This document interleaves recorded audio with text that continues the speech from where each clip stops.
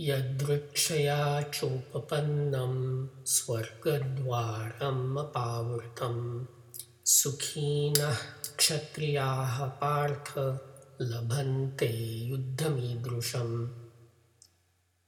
Now the Sandhi Vichhed. Yat is a pronoun meaning who.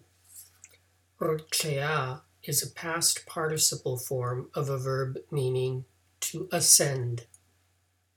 Ch means and. Upapannam is an adjective meaning attained. Swarga is a noun meaning heaven. Although we must avoid any Judeo-Christian preconceptions about heaven. Dwaram is a noun meaning door. Apavritam is an adjective meaning wide open. Sukhinaha is the plural form of an adjective meaning happy. As I have said before, in Sanskrit, the verb to be is often omitted and must be inferred.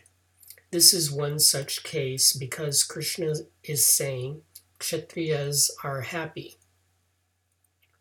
Kshatriyaha is the plural form of a noun referring to a particular caste.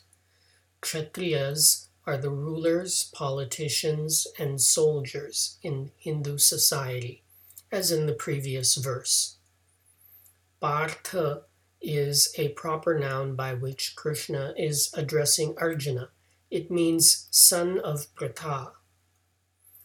Labhante is the present tense plural form of a verb meaning to obtain or to receive. Yuddham is the accusative form of a noun meaning war, as in the previous verse.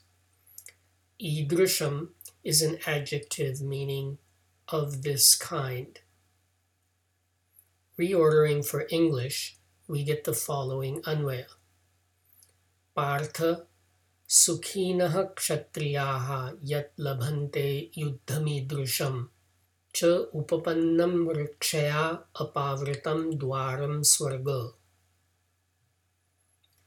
O son of Pratha, happy are Kshatriyas who receive a war of this sort and attain ascent to the wide open doors of heaven. Thank you for subscribing to the 5-Minute Gita, narrated by Milind S. Pandit, with gratitude to my father and Sanskrit teacher, Dr. Sudhakar M. Pandit. I recommend English translations by Swami Gambhirananda or Swami Chinmayananda. The late Dr. Sundar Hattangadi has also published Sandhi Vichhed and Anvaya available online.